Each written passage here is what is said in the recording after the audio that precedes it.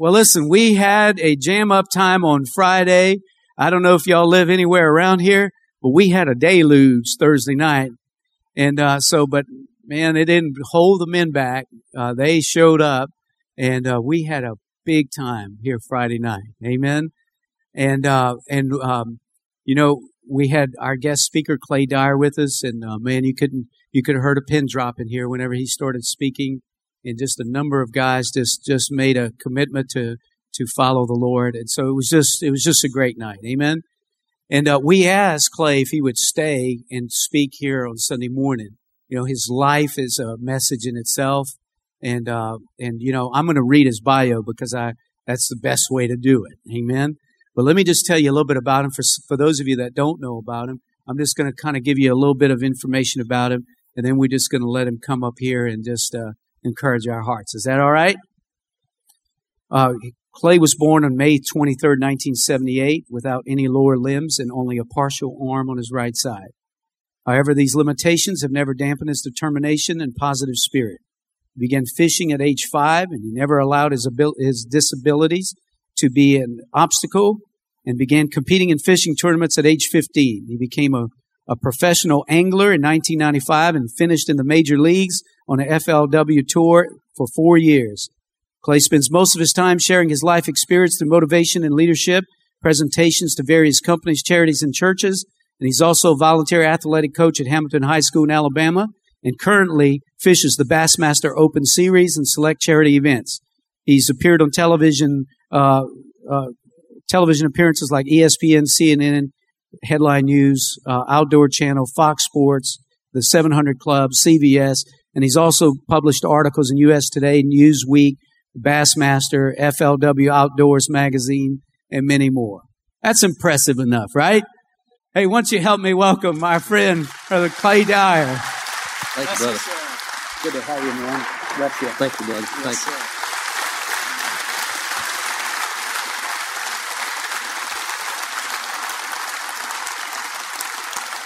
Good morning. How's everybody doing this morning?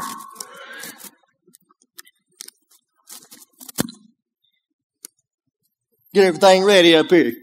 Y'all got awful quiet. Y'all ever seen a guy lay down to open a bottle of water before? It's better than doing like a dog and lapping it up with my tongue, isn't it? Man, what a great morning this morning.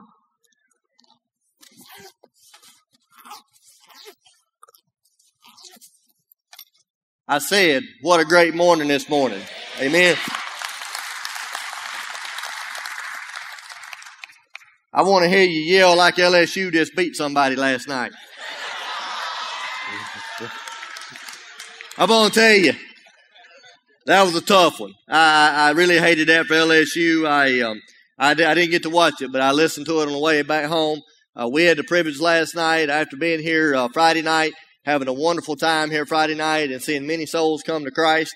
We traveled up to Longview, Texas yesterday, me and my mother did, and shared up there last night. Got back in about 11 o'clock last night. I took a nap, and I got up and had some coffee. And I'm going to tell you, after listening to that praise team right there, I didn't need any coffee. Amen.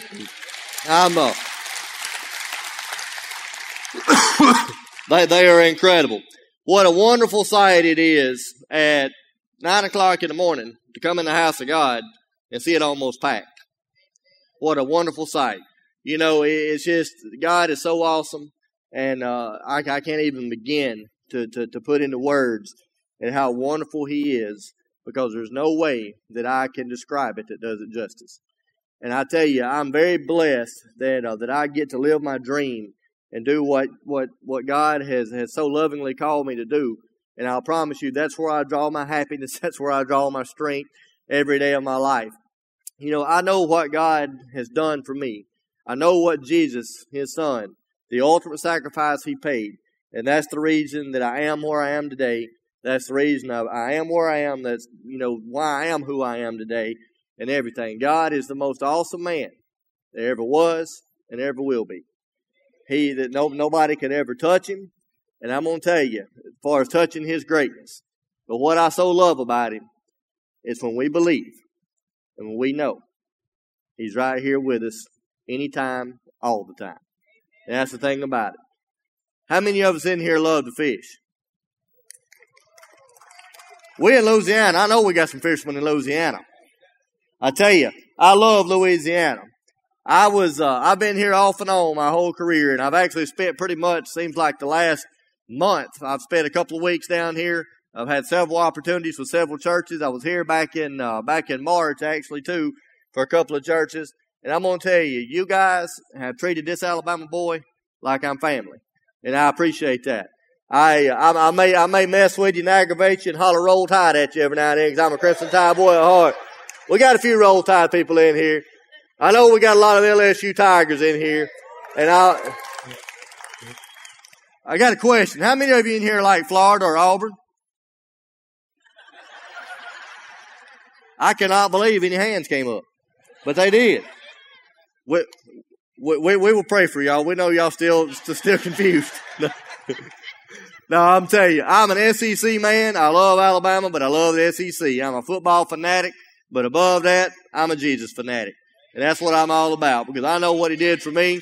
I know, I've mentioned to you about how many of you fished a minute ago. I want to tell you a quick little fishing story before we get into the message this morning. But Lordy mercy, it's been some 21 years ago, I guess now, something like that. I don't have many fingers to count that high, so I remember I started out fishing when I was 4 years old, and as I started out bass fishing when I was about 10. Well, like most kids, I started out with the Zebco 33 reels, and if you've never caught your first fish on Zebco, you need to start over. You just didn't start right. So I caught my first fish on Zebco, and then I started out trying to use the sophisticated rods and reels. And needless to say, I went through thousands of yards of line, digging out backlashes, cutting them out, and everything else. So after I had about 5 or 6 of these, I'd saved my money up for and bought them. I was sitting at home one night. I was about 13 years old, I believe. It was about 2 weeks before my birthday. And I was sitting at home, and for those of you who don't know me, I have 3 favorite books in my life. Number 1 is obviously God's Word, the Holy Bible. Number 2 is The View from Down Here is Just Fine. Have y'all heard of that book? That's mine. I finna say, you in church, don't be lying. And number 3 was Bass Pro Shops. Well, I had the Bass Pro Shops catalog out, and I found this rod and reel in there. My mother and my dad were sitting on the couch in there with me that night. Daddy was reading the newspaper, and Sports Center was on in the background, which meant leave Daddy alone. So like most 13-year-olds, I was looking through there, and I saw this rod and reel, and I said, Dad, I'd love to have this rod and reel. I said, my birthday's in 2 weeks. I'll be 14. It'll be a great present. Daddy said, how much is it? I said, $350. He said, son, I love you, but I'm sorry. I'm not spending $350 on your rod and reel. So what do most 13-year-olds do? We just stop. We don't beg anymore, right? Yeah, Well, I did what most typical 13-year-olds do. I kept on. I kept begging. I kept pleading. My dad's face got about as red on my shirt. And when I knew that, I said, okay, this ain't good. Dad's about to blow a vessel, and it ain't going to be good. I'm going to pay some serious consequences. So I kind of just stopped. I let it go for a little bit. I reckon my dad just thought that I was minding my own business. Well, I was, but I was watching him at the same time. And when his face flushed back out to a normal color, and I didn't think he was going to kill me again, I looked over at him and I said, Dad. He threw his paper down, and he was disgusted with me. And he said, what, son? What do you want? I said, Daddy, I want you to think about something. I said, think about all the money I've saved you in 13 years not having to buy me shoes.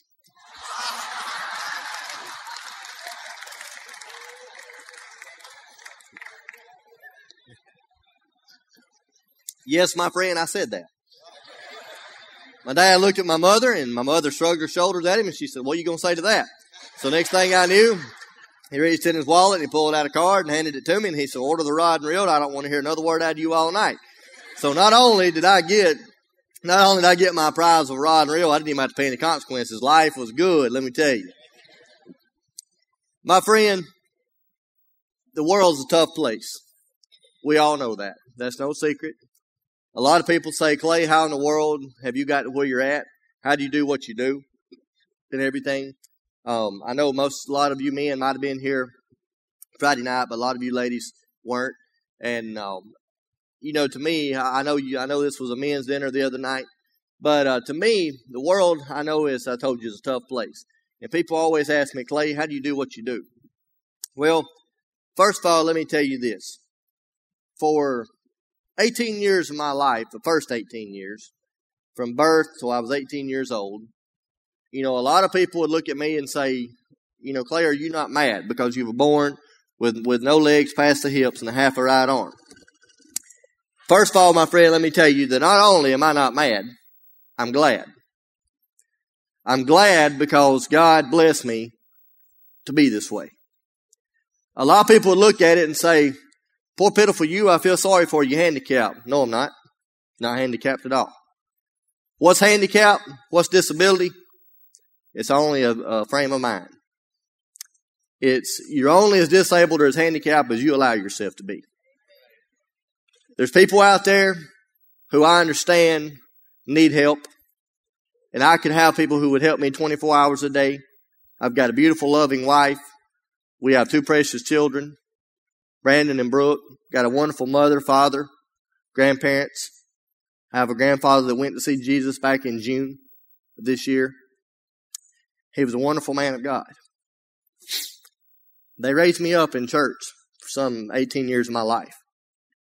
I never will forget when I was 4 years old. I looked at my mom one day and my dad. And as most kids have questions, and I just love it when kids come up to me and they look at me and they're like, dude, what happened? And I'm like, I was born this way, man. I was born special. God made me special. Well, how did God make you special? I said, you looking at it, buddy. And what really cracks me up is the mamas and daddies or the guardians that go, oh my God, I'm so sorry he asked you that. I'm so sorry. I'm not, look, if I was him, I'd be freaked out. If I was him, I'd be like, what in the world is up? I love it when kids come up. My second favorite thing I love when they come up and I've got a t-shirt on or something and they pull up on my shirt sleeve and they go looking in there like, where's your arm? I love it. I'd rather the kids ask me and me tell them as to be worried and scared and wonder. But I remember looking at my mother when I was 4 years old, and like most kids have questions, I said, Mom, I said, Dad, I said, why did God make me this way? I wasn't mad at God. I just wondered why.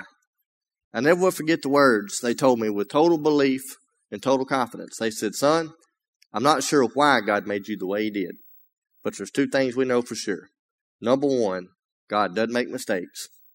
And number 2, he has a purpose. And from that moment on, I never questioned it again. Thank y'all. But my friend, for those 18 years that my family raised me in church, I was there just about every time the doors opened. I heard countless sermons and everything else. What did I do for 18 years? I believed in God. I went to church. I tried to be respectful and do good things for people, do good deeds, thinking everything was all right. What started happening when I was about 14 years old? I started making destructive decisions. Did I go out and commit murder? No. Did I go out and sell drugs? No. Did I go out and rob a store? No. Didn't matter. I had sin in my life because I made destructive decisions. I drank alcohol. I did a lot of other ignorant things that I shouldn't have done.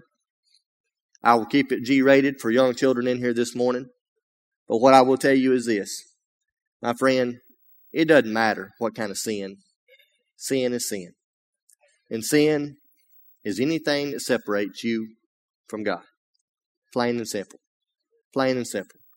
You know, I hear these people all the time going around the world saying, man, I can't do this because I don't have this. I can't do that because I don't have that. I hear these people talking about all the time these storms they go through, these battles they go through. And you know, and I heard people all the time say, man, why is God doing this to me? Why? God's not doing it to you. God's not punishing you. See, the thing is, when we as humans are going through struggles, when we're going through battles, one or 2 things has happened. We've lost our focus on God. We've took him out of the top priority of our life. We try to do it on our own. We try to be stubborn, strong-willed, and say, I got this. Why do I know that? Because that's what I did for 4 years of my life. That's what I did from the age of 14 to the age of 18. Knowing what Jesus Christ did for me, and what did I do? Jesus talked to the hand. I don't need you. I've got what I've got, and I'm all good. Well, let me tell you, my friend, all that did for me for 4 years of my life was lead me on a path of destruction, that had me going straight for the pits of hell. Why? Because I allowed Satan to do something that a lot of us people, possibly even in here, have allowed to do or are allowing to do at the moment. What did I allow Satan to do? Just like being a fisherman, what do I do when I'm going out there in a tournament? When I'm trying to catch the 5 biggest fish I can catch, to be able to have my limit so I can come to the weigh-in stage, so I can tell people just how awesome our God is on the weigh-in stage in front of millions of people on the World Wide Web. What do I do to catch those fish? I put on lures to try to make them look like the real thing, try to make them look natural, whether it's a worm, a crawfish, a minnow, whatever it may be that the fish are trying to eat. I try to make that bait rattle, dance, flash. I want that fish. When I put that bait in front of my fish, I may not be able to see the fish, but I can see him on my locator, my graph, or I throw where I think he's at. And when I make that bait do that, I want that fish to look at my bait and go, humada, humada, humada. Boy, that looks good. I say that being comical, but I'll tell you this. I try to make that bait look real. But what is it? Fake. Because by rules, we are not allowed to use live bait in tournaments. The Lord knows if we could use live bait, I would be on like Donkey Kong. But we cannot use live bait. Therefore, I put that lure in front of that fish. When that fish bites that lure, I'm going to set the hook on him. I'm going to reel him in. If he stays on, I'm going to put him in the boat. I'm going to ride him around and love on him. I'm going to turn him loose at the end of the day. You say, Clay, why did you tell us that? Satan takes a lure called sin in many different shapes, forms, and fashions. Alcohol, drugs, pornography, lust, anger, you name it. The list goes on and on. He takes many of these lures, some of which are the most well-known, such as drugs, alcohol, pornography, lust, puts them in front of us, tries to tempt us, makes us look at it and say, that looks pretty good. I think I'm going to try me a little bit of that. So we go out there and what do? We drink that first case of beer. We drink that first fifth of whiskey. We pop those couple of pain pills. Everything seems like it's all right. Next thing you know, you step a little bit deeper and a little bit deeper and a little bit deeper. Have you ever seen a spider web? I know you've walked through them. I've ran through many of them. Buddy, when you get them on, you can't hardly get them off of you. Have you ever seen a bird or you ever seen an insect fly into a spider web? You ever seen what happens? They fly into that web. They can't get out. They start trying to push one leg in to get the other one out, and they get stuck. Next thing you know, they're all mired up and marred up in it. And they're stuck. My friend, that's exactly what Satan wants to do every day of our life. He wants to come into our hearts, lead us into temptation, fill us with lies and deceit, making us think it's the real thing, making us think it's the most awesome thing that there is. And you know, we as humans, most of the time, are foolish enough to fall for it. And then when we get hurt, when we get pain, we go crying and pleading to God. And because our God is such an awesome, gracious, loving God, guess what? He gets us out of the situation. I'm here to tell you this morning, if you're in that situation and you think there's no hope, you think there's no way out, you feel like your back's against the wall and you say, what am I going to do? My friend, you're looking at living proof of what happens when you turn it all over to Jesus Christ. And you say, God, I want you. I want a relationship. I want it all with you. I want to fully surrender to you because I want happiness. And when you do that, my friend, you don't have to worry about all that other garbage anymore. You don't have to worry about all that other garbage. Let me tell you something. There's not a day goes by, whether you're saved or whether you're not. There's not a day goes by that in some shape, form, or fashion, Satan is not going to attack you. Why? Because he doesn't want you to have happiness. He wants you to be in misery. He wants you to be in hurt. He wants you to be in pain. And he's going to do everything within his mighty power to attack you to keep that from happening, to keep you from having joy, keep you from having happiness. Every day of my life, whether it's something minute, such as me dropping a bottle of water like I do quite often, spill it on myself, I need to walk around with a bill bone all the time. I'm worse than a 4-year-old about spilling stuff on myself sometimes. Whether it's something small, minute like that, or whether it's some great adversity. My friend, before every great triumph is normally a great adversity. Why? Because Satan wants to keep you from getting to the greatness of where God wants you to be and where God has destined for you. What do I do every morning when Satan tries to stick his ugly, lying, nasty, gnarly self up in my face? What do? I might not be but 3 feet tall and weigh 92 pounds, 95 pounds. I think I put on a few in the last few months. What do? I jump on him. I bust him. I look at him and I say, you ain't getting me. You just supposed to get out of the way. You done made me waste enough years of my life. My friend, for the first 18 years of my life, I did nothing but rob myself of the awesome life and happiness that God had for me. Why? Because I allowed the dirty, rotten liar, man himself, called Satan, to lead me like a little dog on a leash. And I thought I had true happiness. But I realized in June of 1996, about a month after I graduated from Hamilton High School, I graduated with honors. It was an honor for me to get out of there.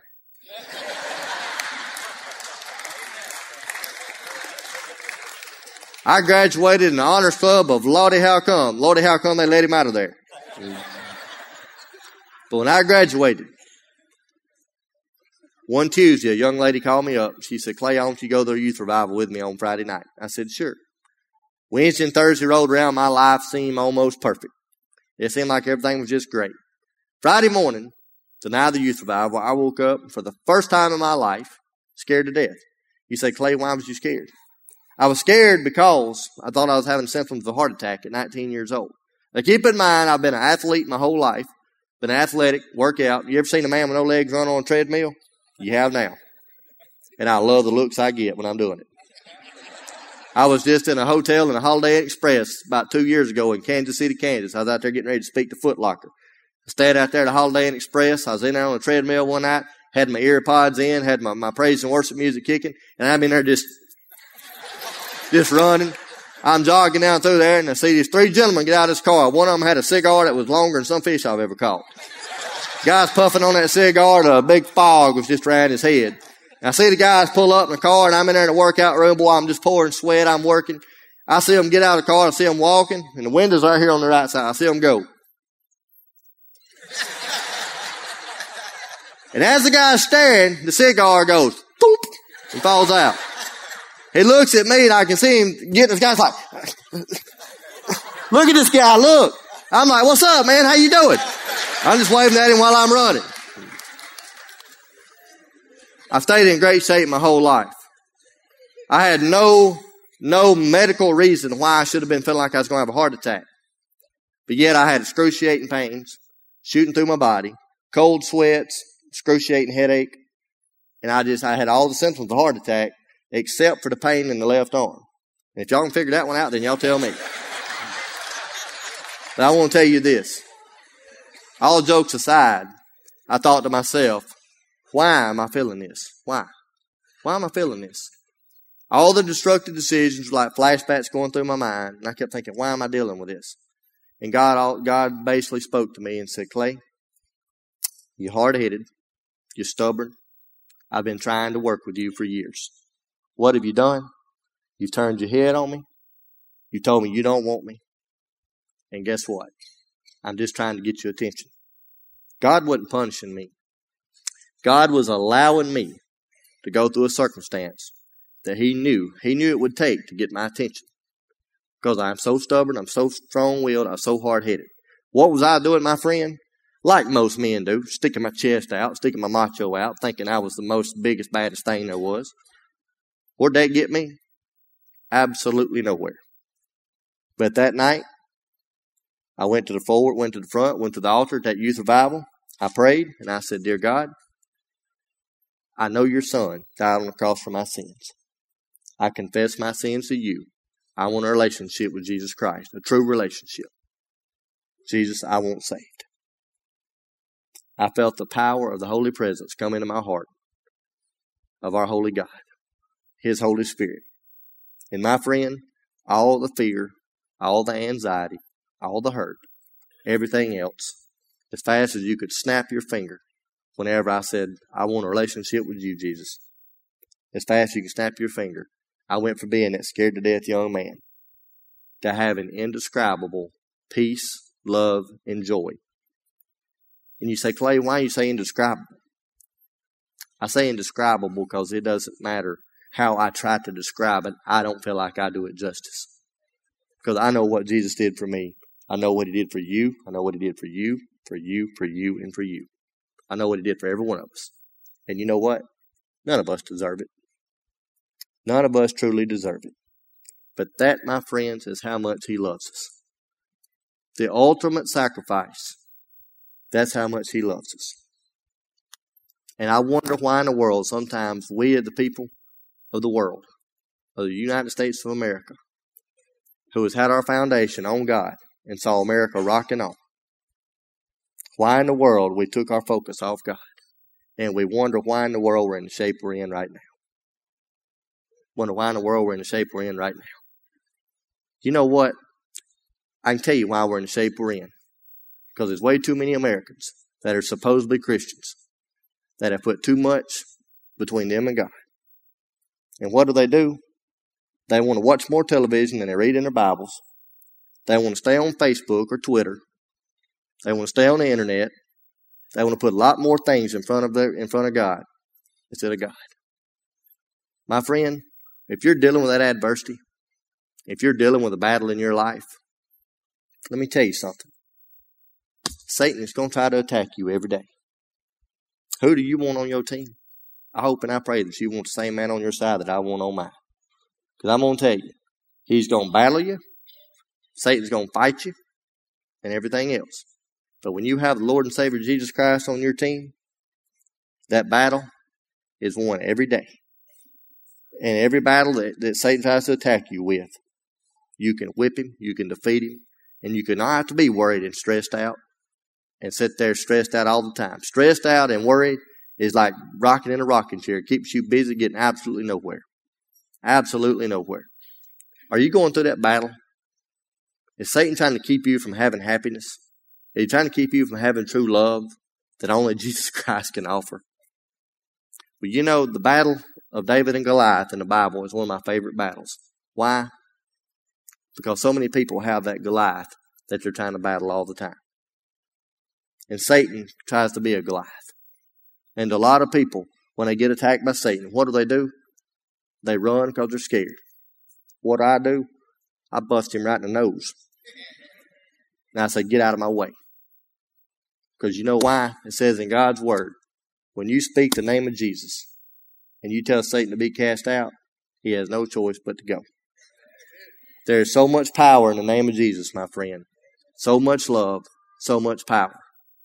Whenever Satan tries to attack me, I try to be just like David. You know what I love about David?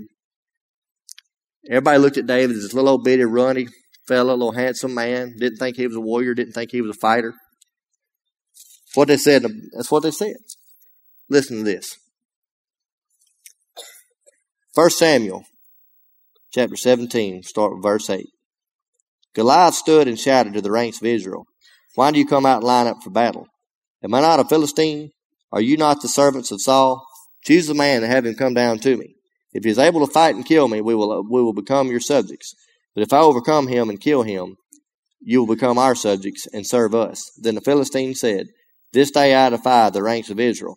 Give me a man and let us fight each other. On hearing the Philistine's word, Saul and all the Israelites were dismayed and terrified. Are you going to let that battle terrify you and scare you? Are you going to let that battle make you run? Make you get scared? Now David was a son of Nephrite named Jesse, who was from Bethlehem in Judah. Jesse had 8 sons, and in Saul's time he was old and well advanced in years. Jesse's 3 oldest sons had followed Saul to the war. The firstborn was Eliab, the second Abinadab, and the third Shammah. David was the youngest. The 3 oldest followed Saul, but David went back and forth from Saul to tend his father's sheep at Bethlehem. Now I want to skip down here real quick. Verse 25. Now the Israelites had been saying, do you see how this man keeps coming out? He comes out to defy Israel. The king will give great wealth to the man who kills him. He will also give him his daughter in marriage and will exempt his father's family from taxes in Israel. When you're facing that battle, I want you to know what that verse says to me.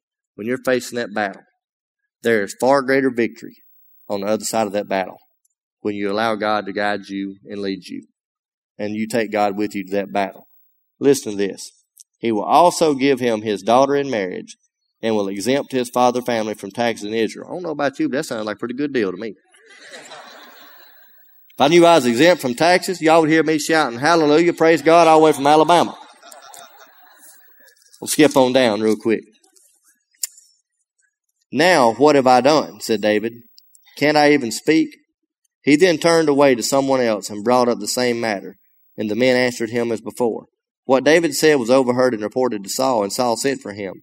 David said to Saul, let no one lose heart on account of the Philistine. Your servant will go and fight him. What would you do for your dad? What would you do for the person that you know that doesn't know Jesus Christ? When you live for Jesus Christ, you're going to be attacked by Satan. You're going to be attacked, and you're going to be attacked, and you're going to be attacked. Are you going to lay down and give up and say, you know what, I'm done, I'm defeated, I'm destroyed? Is that what you're going to do? I hope and I pray that it's not. Because I'm going to tell you, the man David, he fought, he served, and he gave it all he had. And when Saul tried to put him in all the armor and all that, give him his weapons, what did he say? I'm not used to this. Go down to right here. Verse 38, Then Saul dressed David in his own tunic. He put a coat of armor on him and a bronze helmet on his head. David fastened on his sword over the tunic and tried walking around because he was not used to them. I cannot go in these, he said to Saul, because I'm not used to them. So he took them off. Then he took his staff in his hand, chose 5 smooth stones from the stream, put them in the pouch of his shepherd's bag, and with his sling in his hand approached the Philistine. Meanwhile, the Philistine with his shield bearer in front of him kept coming closer to David. He looked David over and saw that he was only a boy, ruddy and handsome. And he despised him. He said to David, Am I a dog that you come to me with sticks? And the Philistine cursed David by his gods. Come here, he said, and I give your flesh to the birds of the air and the beasts of the fields. David said to the Philistine, You come against me with sword and spear and javelin. Oh, Lord, this gets good. But I come against you in the name of the Lord Almighty, the God of the armies of Israel, whom you have defied. You know what I love so much about that scripture? Because we as Christians, when we go out into this world, in this dark and dying world, we have people all the time who are the Antichrist.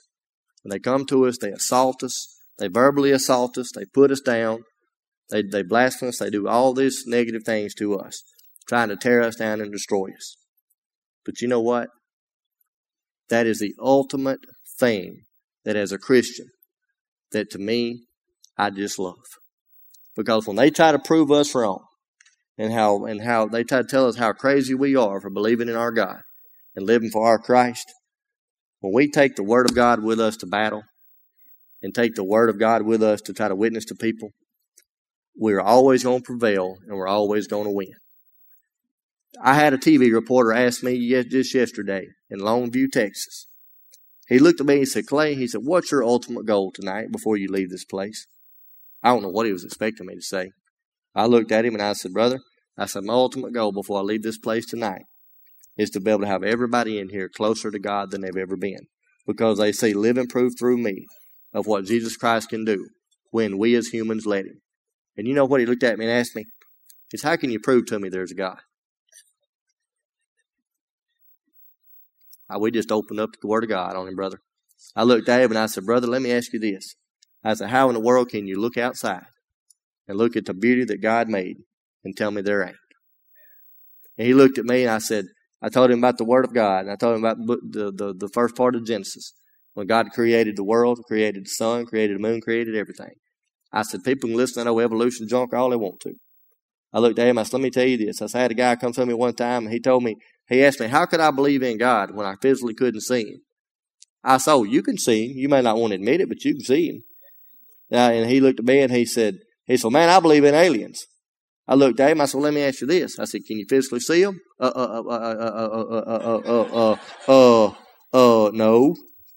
I looked at him and he said, brother, you got a point. I said, faith is believing in that which you cannot see and trusting in it. That's what faith is.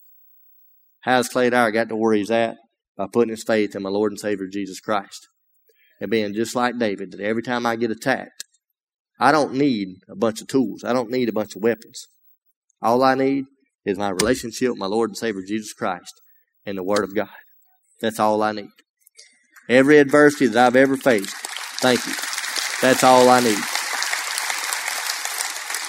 That's all I need. My friend, God has blessed each and every one of you in here today with gifts and talents. What are you going to do with those gifts and talents? Are you going to just sit on them and say, I can't? Or are you going to say, man, I know God has blessed me with this. I'm going to go out and I'm going to make a difference in this world. Guys, we never know when the last day is going to be. And I love that. You know why I love it? Because I wondered just how people would live if they knew when they were going to take their last breath. I love not knowing. What am I going to do the rest days of my life that Jesus has me here on earth? What am I going to do? What do I want people to say to me when they come up and look at me in my casket? Whenever God calls me home, what I want them to say to me? I want them to look at me. Do I want them to say that I'm the most awesome fisherman that ever lived? There's a title out there, one of my videos says, most inspirational fisherman alive or ever been. I'm honored. Yes, I'm honored. But that's not truly how I want to be remembered. Do I want to be remembered as winning more world championships or more Bassmasters Classics and more Angler of the Years? That's an awesome accomplishment. And through God, that's what I believe God has destined for me. But that's not truly what I solely want to be remembered about. What I want my legacy to be, I want people to come up to me and look down at my casket and say, that man right there never had a bad day. He was always in a good mood. He was a warrior for Jesus Christ, and he never let up. He took his last breath trying to leave every last soul to Christ. I want to live my life in such a way that anybody that comes and sees me, that I meet in public. You ever meet those people in public that look like this right here? You ever meet them in public look like they've had horse pee for breakfast or something? Look like they've bit a 10-penny nail into in a cereal? I want to go up to them and say, what's wrong? When you got Jesus Christ, you can't help but be happy. I want people to look at me and say, I want what that guy's got. I want them to look at me and say, I want what that guy's got. My friend, are you going to sit back and you're going to let Satan attack you? Are you going to let him lead and guide you and destroy you and take your happiness? Or are you going to stomp him in the ground and say, you know what? I want Jesus Christ and I want nothing more. And I'm going to let Jesus lead me and guide me, and I'm going to have the most awesome happiness that I never thought imagined. That's what I hope and pray that you do before you leave this place this morning. Let us pray.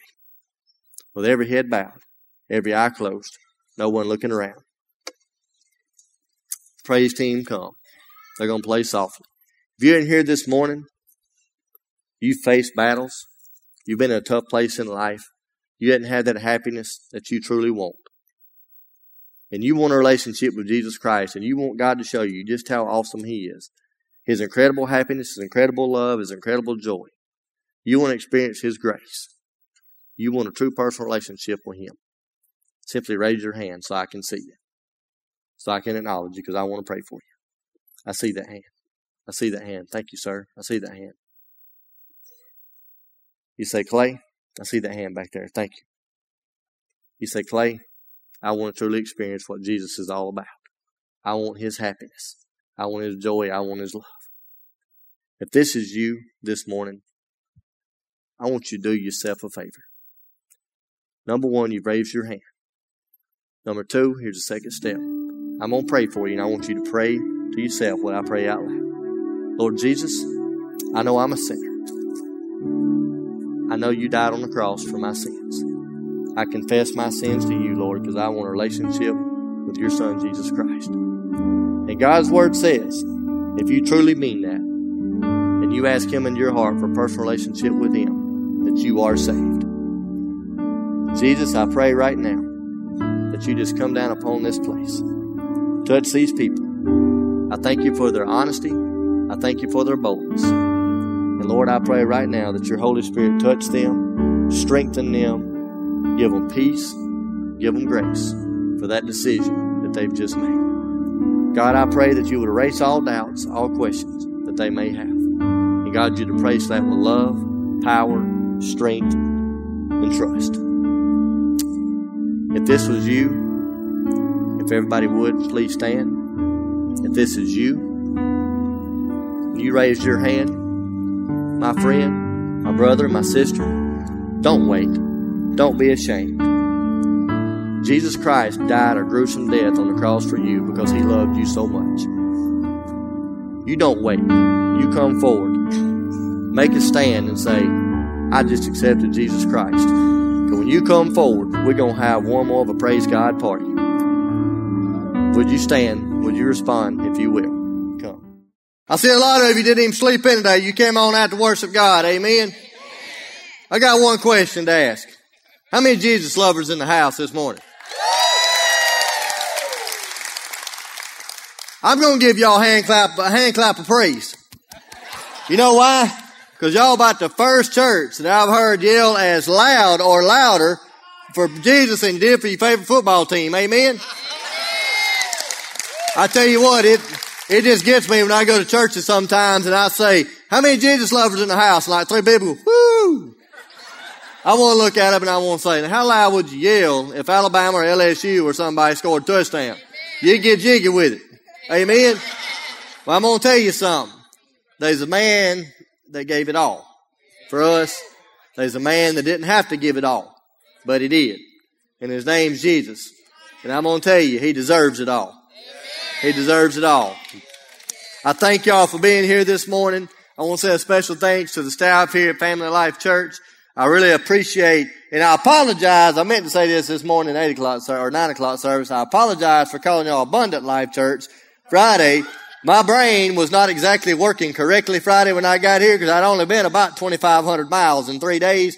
So I left my brain somewhere back behind me, and it finally caught up to me yesterday, and I got here. But you guys are like family. I cannot thank the staff enough for this opportunity to be here and sharing this weekend. I told Pastor a while ago, I said, brother, I said, you stuck with me now. I said, we're family.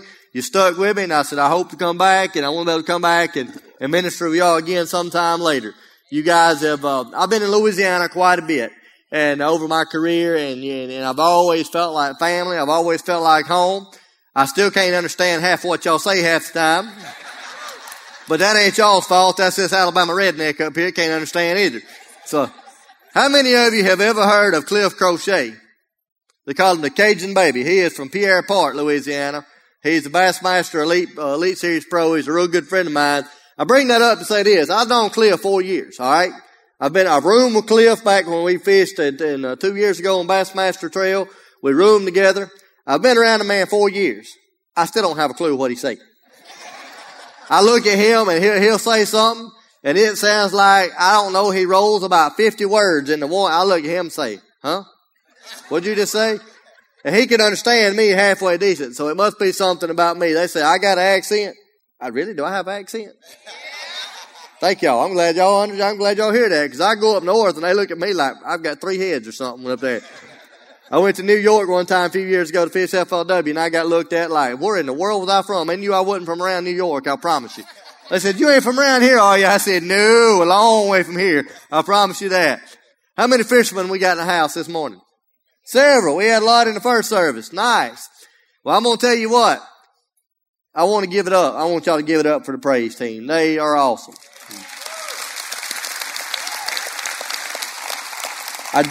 I drank a big old cup of coffee at Holiday Inn Express this morning before I left coming over here, mainly just trying to get myself awake and going. And then I dove in the Word of God and woke up real quick. And I got over here and got a jolt of adrenaline. And I'm going to tell you, if you ain't awake and you ain't alive after listening to them perform, you ain't got any blood pumping in your veins. I promise you that. Well, I know some of you have heard this story, but some of you haven't. So I've got to share this story with you real quick before we get into the meat of the message. And I promise you, I grew up Baptist. So I understand that a lot of you are going to want to go eat your fried chicken here in a little bit. Now I promise you, I won't hold you till you start famine and losing weight. I'll have you out of here before too long. All right? Amen. We got some very brave individuals, by the way. Y'all sitting real close to the front. I slang snot and spit and everything else. Y'all up here pretty close to the front. So that's awesome. I appreciate that. I can tell this morning we have Jesus lovers in the house. I can just tell. I felt that spirit from the moment I walked in the door.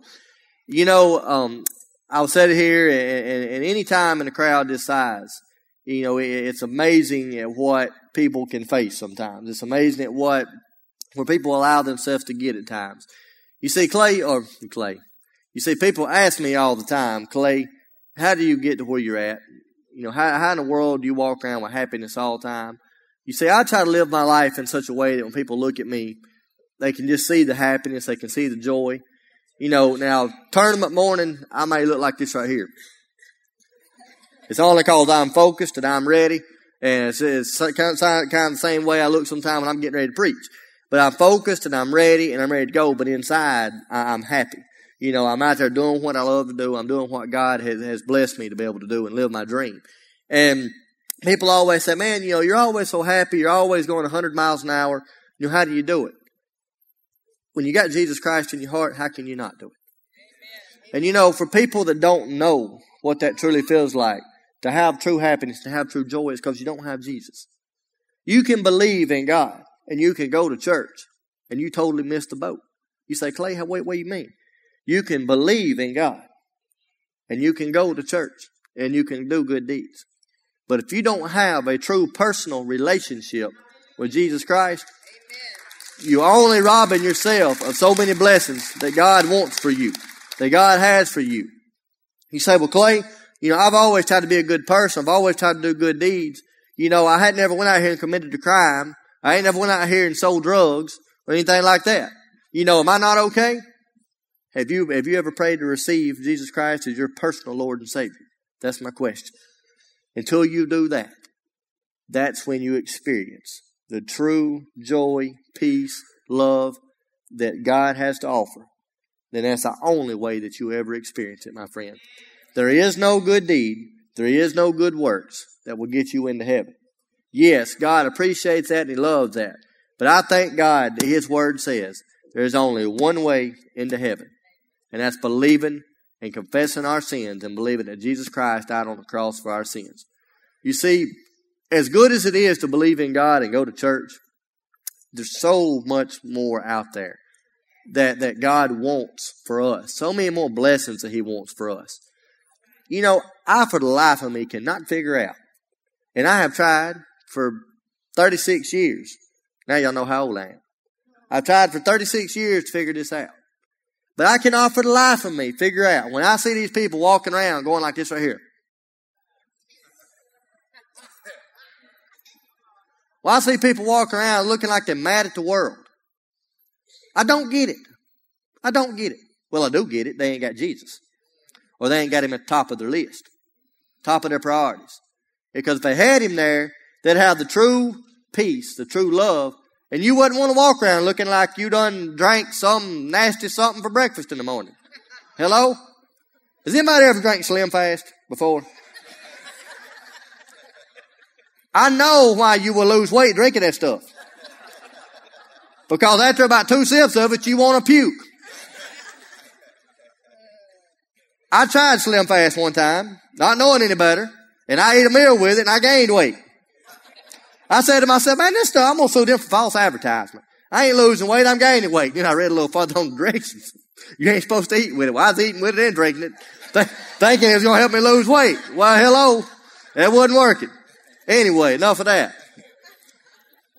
I don't understand how people can walk around knowing that there's a man named Jesus that died for our sins, that gave the ultimate sacrifice, and why in the world do we as humans want to be stubborn and hard-headed and defile God?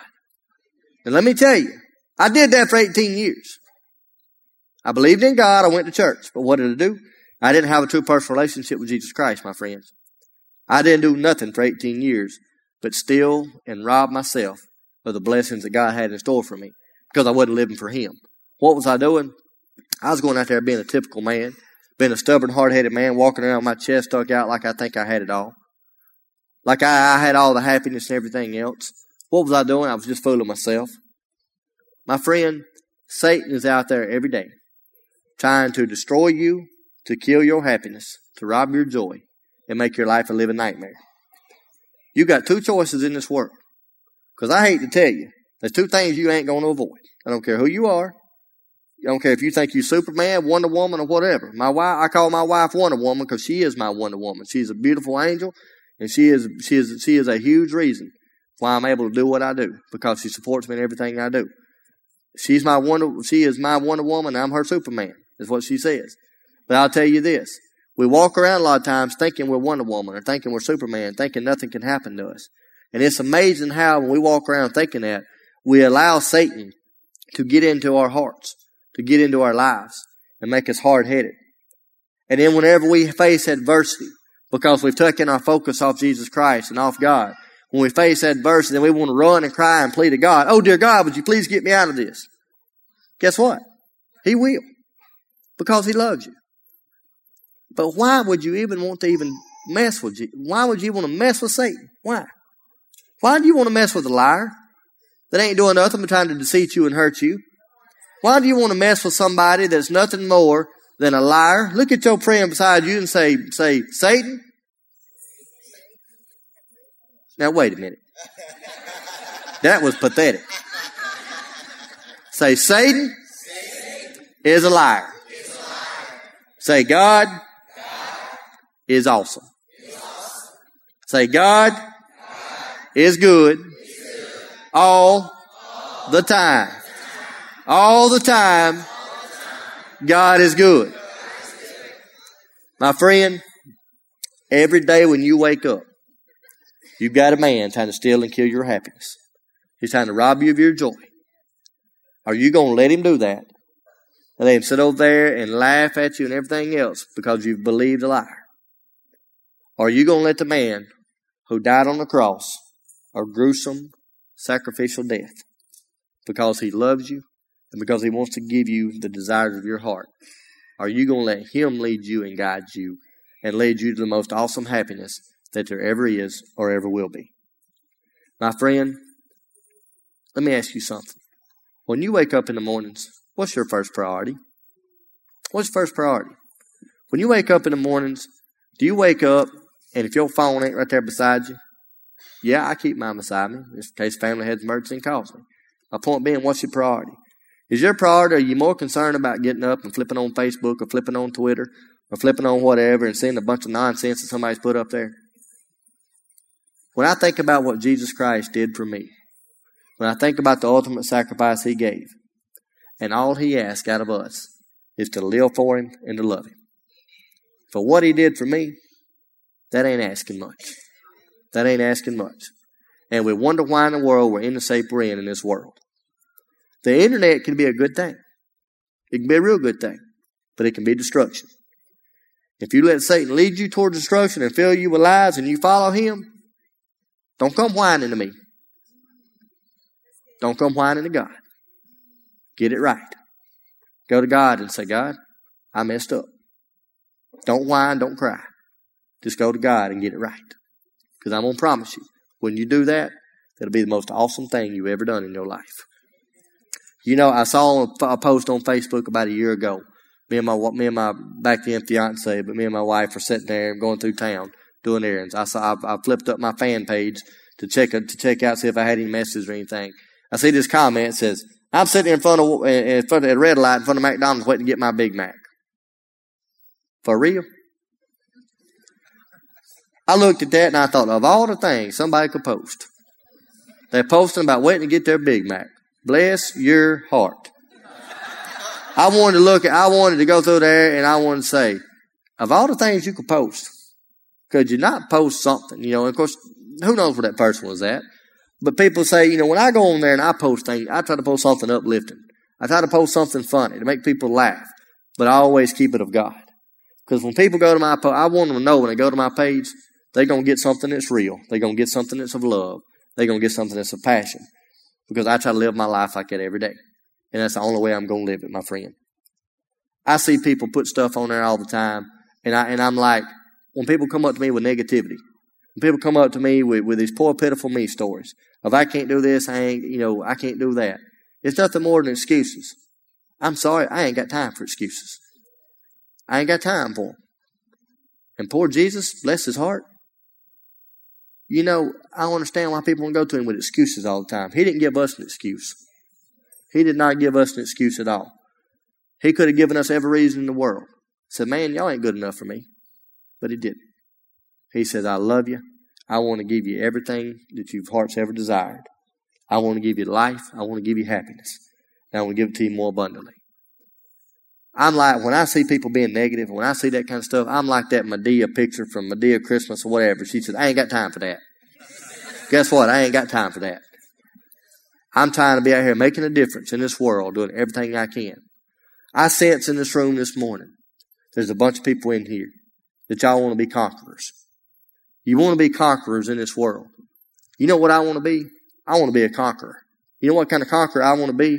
I want to be the kind of conqueror that I might not be able to get to every soul in this world, to lead them to the most incredible man, to the most incredible happiness. But I can promise you this. I'm going to take my last breath dying, giving it everything I've got trying to get there. I can promise you that. Because I know what he did for me. And I want to see a bunch of people just like yourself join an army with me. And let's go get it. Why sit back and say, well, I'll let somebody else do it? You know what? The world is full of willing people. A lot of willing to work and a lot of people willing to let them. And I'm not about that willing to let somebody. I'm the one that's willing to go. Are you willing to go with me? Are you willing to go out into this world and us make a difference? God bless each and every one of you. It says in 2 Corinthians chapter 12, God blessed each and every one of us with spiritual gifts. To do what? To glorify him and magnify him. What's magnify mean? Make larger. You know, for everything that I see when people get attacked by Satan and people want to give up, they want to lay down when they face a little adversity. You know, it's easy to praise God when it's all good. But when a boat gets rocked a little bit, when things get a little shaky, how easy is it for you to praise God then? Because I'm going to tell you this. God ain't punishing you.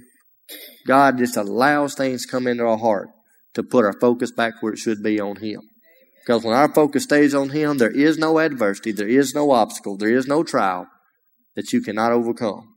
Philippians 4:13 says, I can do all things through Christ who gives me strength.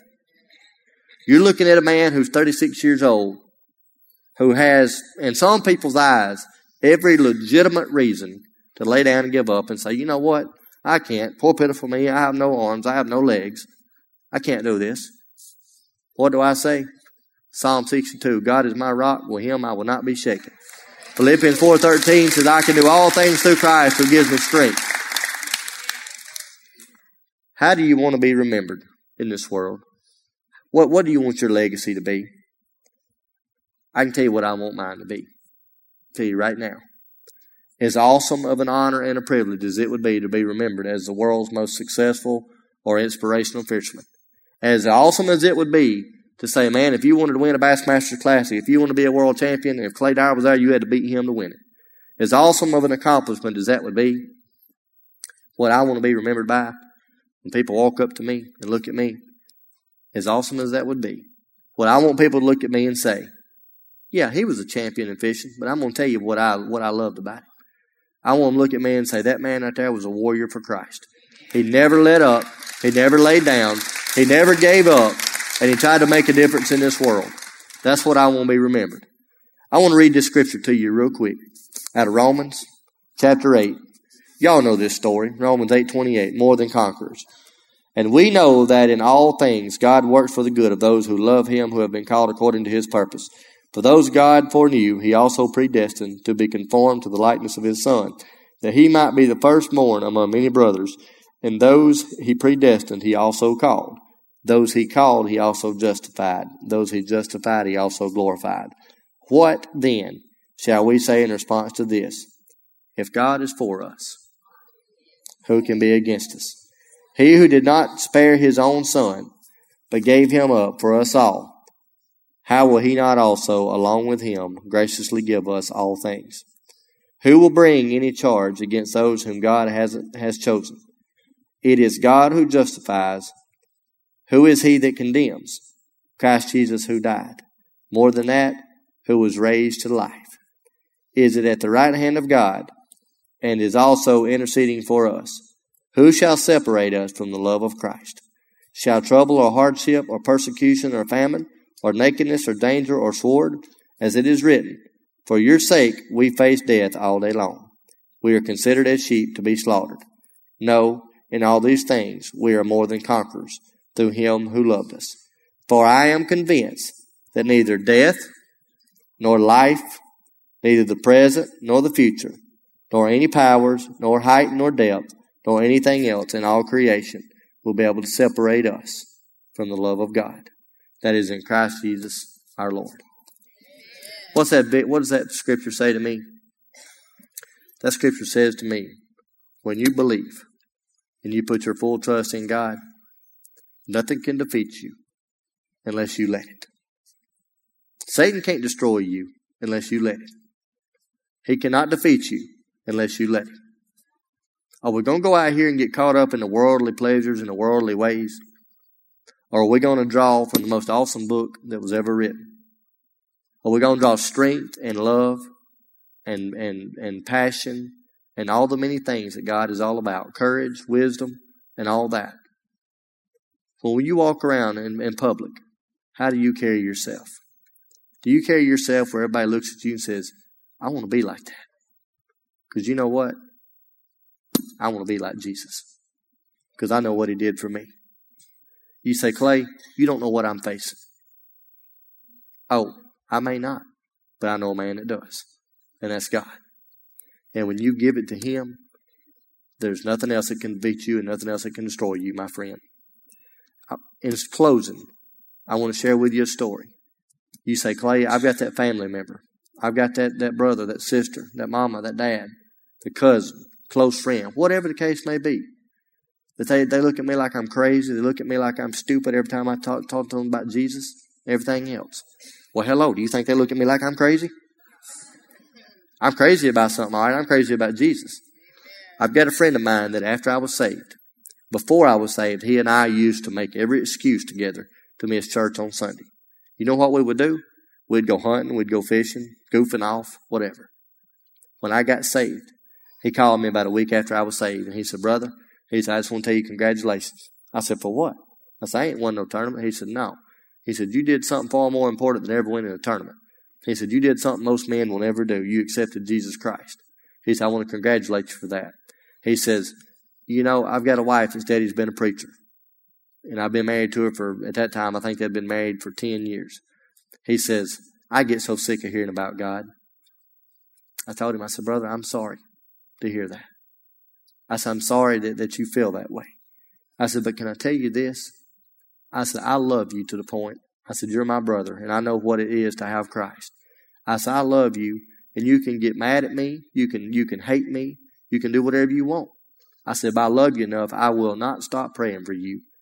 And he said, man, don't pray for me. Don't do it. Don't pray for me. I said, brother, you can't stop me. He said, do what? I said, you heard him. I said, you can't stop me from praying for you. I said, if I didn't love you, I wouldn't pray for you. I said, if I love you and I'm going to pray for you, and I'm going to pray that you get it right with Christ. You know what he did? He said, whatever, and hung the phone up on me. Well, I saw him some few months later, and every time I would get around him, his countenance had changed. I prayed for him day in and day out. My friend, I want you to know I prayed 8 years. Every time I was around Alan's attitude had gotten better. Alan would watch his mouth. He would try to be respectful because he knew of my faith. He would try to be respectful. He said, Clay, why are you sharing this?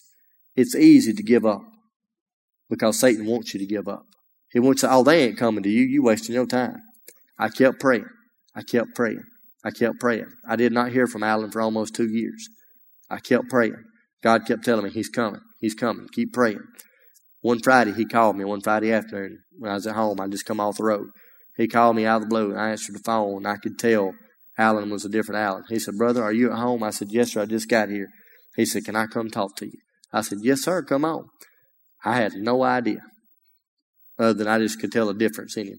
He pulled up in my driveway, and I went outside in my wheelchair. He come running to me and jumped on me, just weeping and sobbing in tears. He said, brother, I did it. I got saved. I got saved. He said, thank you. I hugged him and looked at him, and I said, I knew you were going to. He looked at me and said, how'd you know? I said, God told me. He looked at me and he said, brother, I cussed you. I vulgarated you. He said, I called you every name in the book. He said, you my brother, and I was so mad at you. I could have hit you. He said, I didn't want you praying for me. He said, because I knew what I needed. And he said, I won't be too hard-headed to get it. He said, thank you for never giving up on me. And thank you for always praying. My friends, that's how real God can be. That's how real God can be. I don't know what you may be facing this morning. I don't know where you're at in your life. But I do know this. Do not go out there and live for the world, for the worldly pleasures. Do not go out there and live for drugs, live for alcohol, live for all the sinful things that Satan is always going to try to deceive you with. Do not do it, my friend. Be a conqueror. Go out there and live for Jesus Christ. Whatever adversity Satan's trying to put on your heart, pray to God. Follow God. Study His Word every morning. Study His Word every day. Study His Word every night. When you open up this book, power instantly comes out of it. Love comes out of it when you let it. Don't be of the world. Be of Jesus Christ. And let's go win the world to Him. Let's go show the world what He's all about.